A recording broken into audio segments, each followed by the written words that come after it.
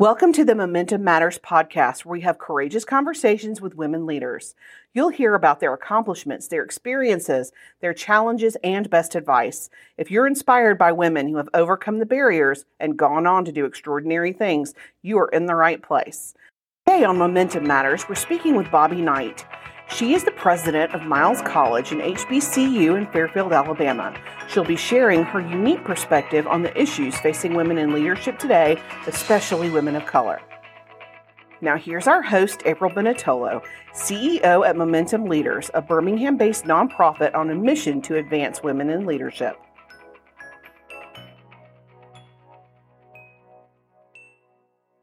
So President Knight, thank you so much for making the time to come here. I know that, I can't imagine potentially a worse place to be than in higher education right now with a pandemic going on, except for maybe in healthcare. April, it's not that bad. It really isn't. And when you have a great team of folks to work with, it makes it so much easier. But it's not bad for me. I'm tired, but it's going okay. It's going pretty well. Good. So just for our audience and for me as well, I would love to hear a little bit about little Bobby. Bobby growing up and your childhood. Where are you from? I'm from Birmingham. What's the story of your roots? So I am actually from a little community called Zion City. It's between Eastlake and the airport there in Roebuck. There's a little triangle maybe. Okay. I grew up in a family of, there were 5 children. I'm the baby. And my mother and father, my father died when I was 14. But I will tell you that I was raised in a village. Zion City, everybody who grew up, we knew each other. Everybody's parents could punish us or chastise us or make love us on behave, you or love on support us. you. We could go. We went to each other's houses and we would eat. Everybody's table was open. Everybody's refrigerator was open. So it really was a village. Our church was in our neighborhood. Our school was in our neighborhood. The principal of the grammar school I went to lived in our neighborhood, and a lot of our teachers. And so it truly was a village and a little protected because of the times that I grew up, which was in the early 60s. And so, because I was born in 1956, so I started school right at the height of the civil rights struggles and issues in Birmingham. So when you say it was a little bit protected, tell me more about that. So, I've shared this story before with some people, but I was, so my sister and I are the 2 youngest. My oldest brother is so much older that I didn't grow up in the house with him. He left to go to college when I was a baby. And he went to Tuskegee and he joined the Air Force. And when he married and moved back to the mainland, he was stationed at Biloxi, Mississippi. So my parents, one Sunday morning, were driving. They drove his new wife down to Biloxi to meet him. And on the way down, they heard on the car radio that a Baptist church was bombed in Birmingham and that 4 little girls were killed and that they were in the basement of the church. Well, I was in a Baptist church. We went to a Baptist church and we went to Sunday school in the basement. And my parents were frantic. They had no idea whether it was our church or whether it was their little girls. And so they stopped at a gas station to try to phone home, and they were not able to use the phone because they were black. And so they kept driving, so every time they had the opportunity to stop somewhere and try, they couldn't because they were black. When they finally reached Biloxi, my brother told them that everything was okay. I did not find out about that until I was an adult. So my mother was incredible. And you know what? I tell people, if I could have been half the woman my mother was, I'd be amazing. She raised 5 children She worked 2 jobs. I never knew her not to work, but I never knew a time when we didn't have breakfast, a hot breakfast in the morning on the table before we went to school, and dinner at the table when we came home. I don't know how she did it. I literally have no idea. And she was amazing. My mother was a pastry chef at one point with Pizitz Bake Shop in Birmingham. So she was a fabulous cook, and especially pastries. But we never went with, she could make a Something meal. from nothing. Exactly, Yeah. which a lot of our mothers could do. And, I think women today probably don't have that skill because we do fast food stuff and whatever we can pop in the Dinner microwave. deliveries, Oh, yes. dinner delivery, thank God for that. But she was incredible. She could sew. She made our clothes. She made clothes for me and my sister. I know, right? I don't know how. And she Did she had sleep? her own garden. Yes, she did at some point. She had her own garden in the backyard. She grew vegetables at a time when, it was before we were all into this organic stuff, but she grew beans and tomatoes and turnips and collards and squash and all of that. And she canned. I just don't know. When I say my mother was incredible, she absolutely was incredible. Phenomenal. Mm-hmm. What a role model. Mm-hmm. And the sweetest woman you ever want to meet. Yeah. Well, then I see how you came to be who you are. I'm not as sweet as she is, or she was, but she was incredible. Yeah, that's amazing. So she was determined to see all 5 of you go to college. Particularly her girls. Yeah. My mother's constantly told us, you're going to go to college, me and my sister, because you will never have to depend on a man. She didn't say anything to the boys like that because she figured, you know what, they're going to make it somehow. Right. But she was really concerned about her girls. And What great insight. I know, right? Yeah. Mm-hmm. That's fabulous especially for her generation. Yes, exactly. So, when you graduated from college, Mm-hmm.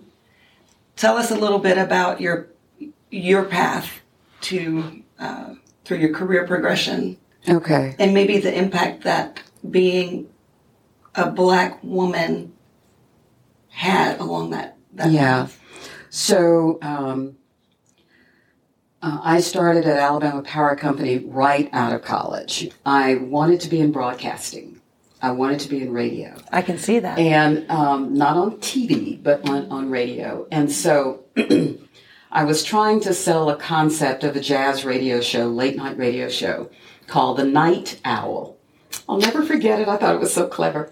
I had a You little could logo still and do everything. it. You could still do it. In my next life, maybe. But so that's what I was trying to do. And every time I went to a radio station, they said, well, you don't have any experience and you have to bring in your own advertisers.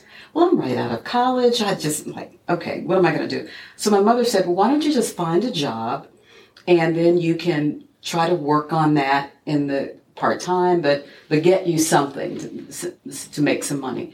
So I went to the newspaper and I saw a job, and it was for a customer service rep at Alabama Power Company, working 2 p.m. until 10 at night. I said, okay, I'm going to apply for it. And I did, and I got the job. And I did continue to try to work my program during the day, and then I worked at night.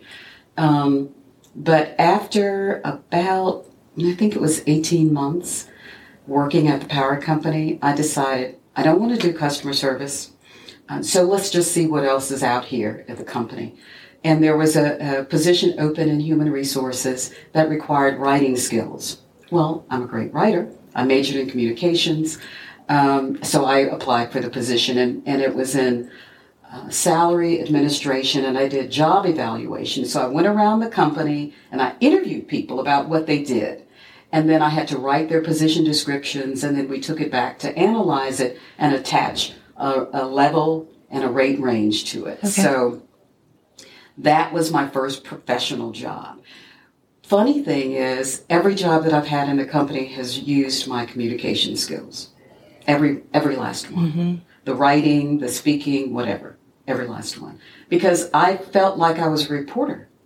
Because I had to talk to people. Right. And then I had to figure out write down, analyze what they're telling me, all of that. So that was my first job. And what a perspective that must have given you on all the roles in the company. Absolutely. That and the customer service rep, because I learned a lot about what it means to serve the customer. Mm-hmm. I remember when I started, Mary Rollins told me one day, I was in training for the customer service rep, and she said, Bobby, I want you to put your grandmother's face on the customer on the other end of that phone and treat everybody like you want them to treat your grandmother. And so that stuck with me throughout. I tried never to get angry, and let me tell you, customers can be incredibly challenging. But I always remembered that, I'm talking to my grandmother or I'm talking to my grandfather or what have you.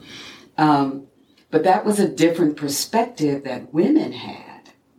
But that perspective is, compassion for our customer. Mm-hmm. And I don't ever remember getting that lesson from a man, which is interesting.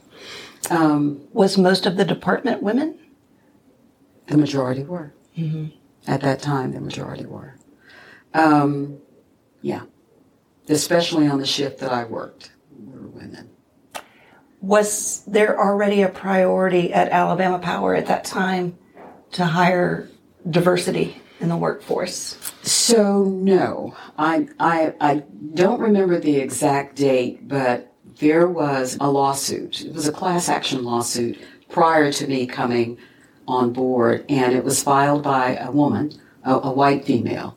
I cannot remember her name, but the class action lawsuit challenged the way women, particularly with degrees, like I had, were brought in non-professional positions. Yeah. And so women and minorities actually benefited from the result of Susan Woods. It was a Susan Woods lawsuit. Okay.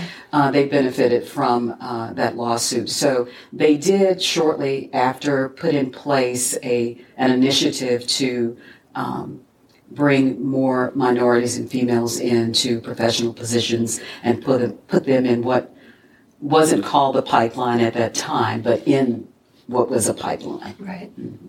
Okay. That makes sense.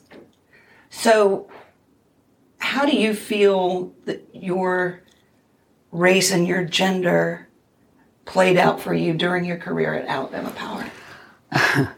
So I'm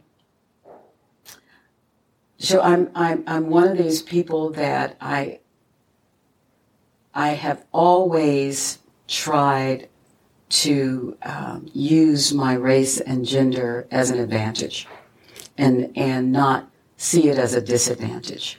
But I can tell you that I often felt invisible.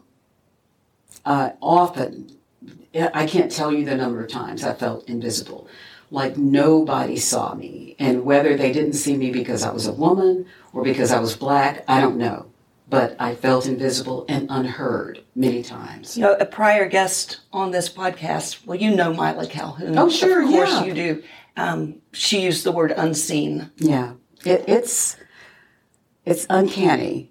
And even when I went higher up in the organization, I often, you'd be at the table, right? And you'd make a comment or make a suggestion, and it would get ignored for a man to come back and make the very same comment and suggestion, and everybody applauds. Oh, that's great, let's do it. Yes. And you're like, wait a minute, didn't I just say that? But anyway, it's been a challenge. I'm not going to tell you. It was a constant uphill climb, but one that I was okay with because I knew I could make it. Mm-hmm. And I just I'm not going to let anybody stand in my way. When you say you at times felt unseen and not heard, mm-hmm. What were some of the ways that you got around that? So that's a great question. I didn't develop this on my own, this concept, but I watched how other people worked, other men worked, and I learned that I needed to get my support. And so I would go around, particularly when I became a much higher level, a much higher level leader in the company, I would make sure that I got my support. So I might go and meet with the vice president of engineering, or or the manager of this group, or whatever, and I would put my case out.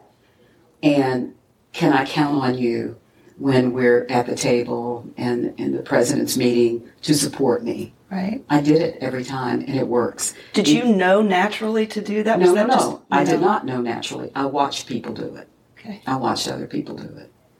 And it's, I had the advantage of working for Chris Womack, who was just named president of Georgia Power. I was Womack's assistant too, and Womack was probably the second African-American officer at Alabama Power Company. And he is the best at networking, negotiating, and building alliances that I've ever seen. And I watched him work. And because I sat right there with him, and an assistant two position at Alabama Power Company and Southern Company is a leadership development position. So you work either for the president or you work for an officer and basically learn the ropes. You learn the organization. You kind of know what's about to happen. You know what's about to happen. And the one thing you have to do is you have to have support of the executive assistant or the executive secretary. And so that's the first person you have to win over, because that person can make you or break you. But they'll share information with you. They'll help you learn and tell you, who to avoid and who not to avoid. Yeah. So that's such a level of organizational awareness. It's required. If you don't know your culture that you're working in, you won't make it. So you have to learn that culture. And every organization has one. And how did you develop your own self-awareness? How did you figure out this is Bobby Knight's style and not somebody Mr. Womack's style? Yeah, right. Oh wow! Nobody's ever asked me that question, and so I have to really think about it. I don't know. I have no idea. The one thing that I can tell you is that I've always been me, and when I come into a room or when I meet with people, I'm Bobby Knight, Bobby Jean from Zion City, and I don't know how to be anybody else, and so perhaps just being me, I didn't develop into anything. I just never lost me. Does that make sense? Beautiful. Yes. And tell me how it came to be that you took on this position as president at Miles College. So I was actually serving on the board of trustees, and I think I had been on the board of trustees for 2 years. And the president at the time left to take a position in Atlanta with Clark Atlanta University. And I got a call one day from a consultant to the college, and he said, "Hey, I need to meet with you." And I'm like, "Okay, what about?" "Well, I can't talk to you about it over the phone. You need to tell me what it is you want to talk about before I'm going to tell you I'll meet you." I mean, it was just bizarre. The whole thing was kind of bizarre. So he said, "Please meet me. Just meet me at, I can't even remember where we were going to." And it was on a Monday, because where I met him, you know how restaurants close on Mondays in Birmingham down on the south side? Yeah. The restaurant was closed. So we sat outside in front of the restaurant. And I said, "Okay, what is this big secret?" And he said, "They want you to be interim president of Miles College." I said, "They who? And why?" It was like a bizarre, I just didn't even believe he was saying this to me.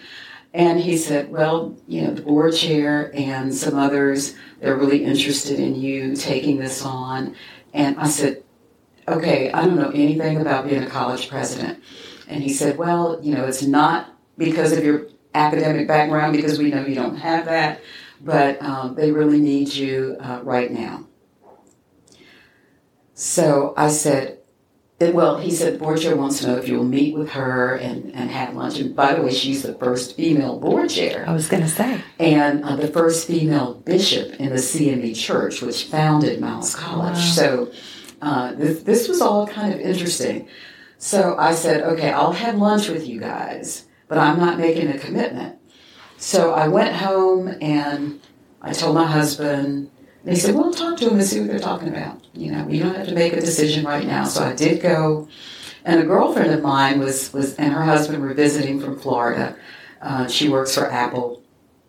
And I went to lunch. I came back and I told her, y'all, they want me to be the interim president, yada, yada. And they said 9 months.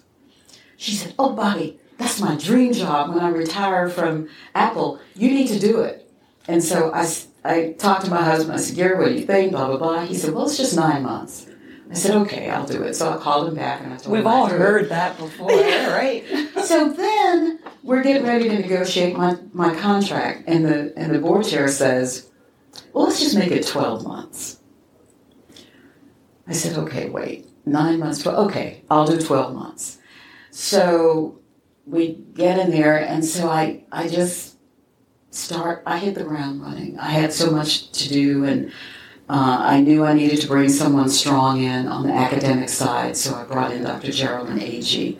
I called Mayor Randall Woodman, and I said, Mayor, I need you to loan me Dr. Agee. And he said, well, what is that? How much time? I said, well, I don't know. I said, my contract is for 12 months, so I can say 12 months. I just, in case she doesn't want to do it, or in case she's hesitant about leaving the city and not having a place to come back to, I need you to say she can come back. I said, oh, and by the way, you don't have to pay her. I'm going to pay her. We're going to pay her at the school. He said, okay, call her. So I called her. Well, I called her boss first, Ed Fields, and then I called her, and she said, oh, I would love to. And so she came on board, and so I had the academic side now. I felt comfortable having somebody that I could trust on the academic side because I didn't know a lot of people at Miles. But anyway, we hit the ground running. We had a lot of momentum going, you know. And so at the board of directors meeting on March 5th, they asked me to be permanent. It was somewhat shocking because actually March 5th and then like maybe a week later, we were sitting in a room talking about how we were going to shut down the campus. So that was my introduction to being permanent president. We had students, some students were crying, having to leave the campus, especially seniors, because, you know, what did that mean for them? They spent all of this time in higher ed and they don't get to March. You know, they finish with their friends and have their families come and cheer them on.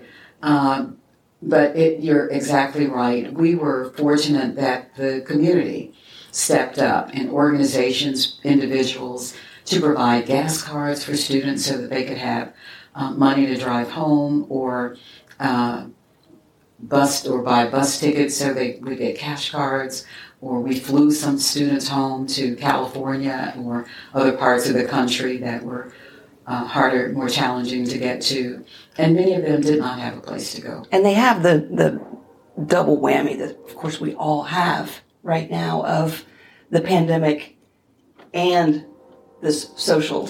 Oh my God! Yes, absolutely. It would, and the political circus. I don't know how they keep their sanity because it was.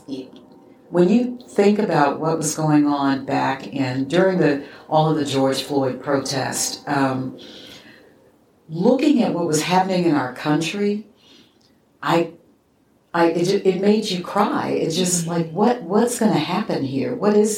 How are these young people going to survive in a country that's so divided and where they, particularly our students the majority of our students are Black, and the majority of our students are male, which is interesting because most college campuses you have majority female. But for them every day to be faced with these potential issues of, my life could be taken away from me. Right. For nothing. For nothing. For for being Black. Well, and that has always been the case. Yeah. But it's, but it's having 2020. Right. It shouldn't be that way. Of course not. Yeah. Your students are at a point in their life, and I do remember, even though it was a long time ago, I do remember being a freshman in college, of still figuring out who they are, trying to figure out what they want to do with their life. And they are the majority Black. And it doesn't matter if you are a Black male or a Black female. Each one of those has their own challenges, inherent challenges. Yes. And that make that age also very difficult. So I guess what I want to ask you about that is, how do you see specifically the gender and a minority coming together as a challenge, and what can give some women of color hope that they can also get to where they could also be a Bobby Knight? Yeah. So I'm jazzed about the role of women in society today. I think the sky is the limit. I encourage my nieces and my great nieces and my little cousins and students. You can be anything. Kamala Harris is a perfect example. A little Black girl and Black and Asian girl running for vice president of this country who went to an HBCU, Howard University. When you look at that, that's how it ought to be right now. I'm still in shock that I'm the first female president at Miles. Miles was chartered in 1898, and the fact that it took this long, it blows my mind. It shouldn't be. There are still challenges for women, but and Black women. But when you have women that you can look up to and aspire to be like, when you recognize that your voice is just as good as any man's, I think recognizing that is a big part of being successful and making your mark on society. Knowing your voice and not being afraid to put it out there. The Momentum Matters podcast thanks our Trailblazer sponsor, Protective Life. For additional sponsors, please check our website, momentumleaders.org/sponsors. Signing off, this is Karen Taradas from Social U.